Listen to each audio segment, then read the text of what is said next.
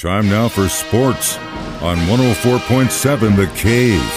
Here's Ned Reynolds. Mike the intern, Ned Reynolds, back in the studio on a Wednesday morning. So the veterans are now in training camp with everyone. They got a full practice in yesterday. Unfortunately, got a report that Clyde is on the non-active PUP list, but that's not too serious, is it? What do you think? You just pulled something? The PUP is an acronym for physically unable to perform, a list that I've been on for a number of years now. How long has it been, Ed?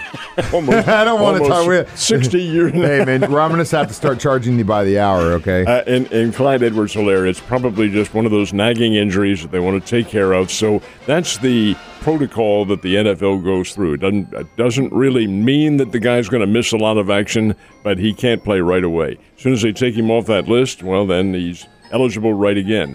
But from all these camps, Mike, you're going to hear mostly positive reports. That's not just the Chiefs. That's all 31 other teams. Oh, my goodness, look what thus and such did at quarterback. And look at that running back. He's got blinding speed. And all those receivers are catching everything.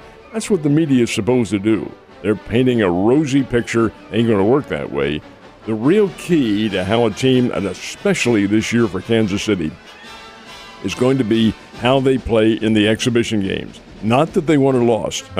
It's what kind of an attack they have. Mahomes is working with all new receivers, and as I've said many times before, and as anybody who's ever been in football, you can practice all you want, and you do have to practice. That's all part of the regimen of being a championship team.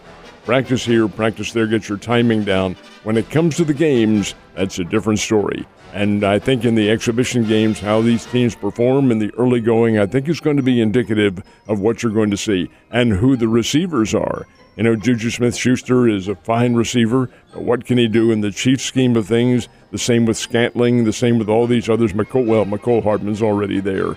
But the fact is, you have a learning process that's going to come to the fore in these 3 preseason games that they have. I think it's fascinating to see what happens. It definitely is fascinating. Speaking of new receiver cores, what do you think about that Julio Jones signing in Tampa Bay? I am not surprised.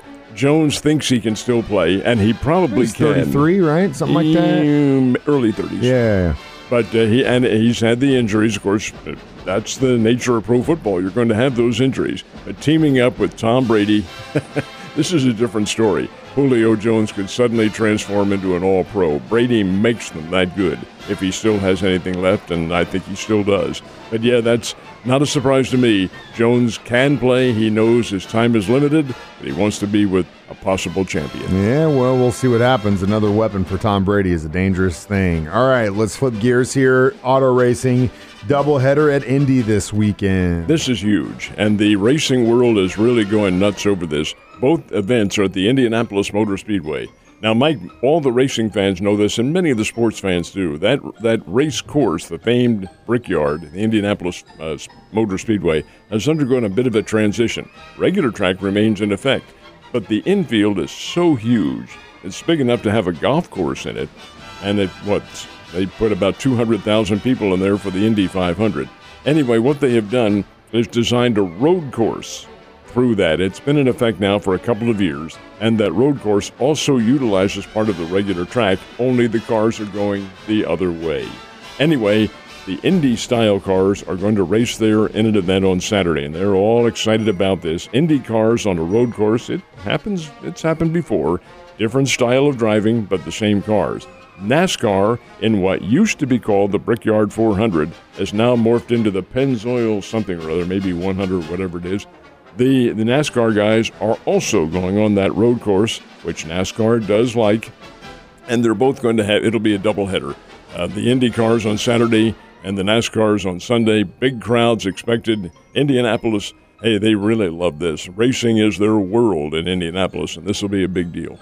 Hopefully that rain gets through there, though, because everyone, especially east of us, seems to be getting a lot more rain than we do. So we'll see what happens. Hey, a shower is much more than we've had. Yeah. Ned's shower last night was more than we've had in months.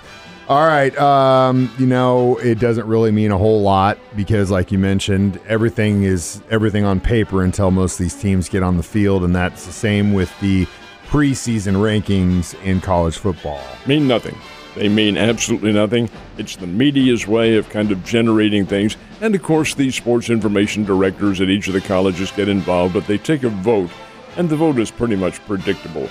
Southeastern Conference, Georgia is picked to be number 1 in the SEC East. Why not? They're the reigning national champions, for heaven's sake.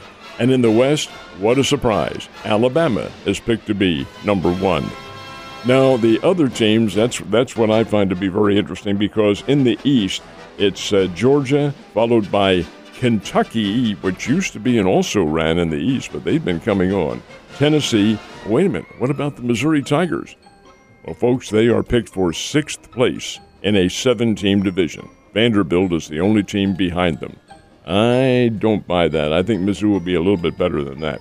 And then in the West, it is Alabama, Texas A&M, and the Hogs.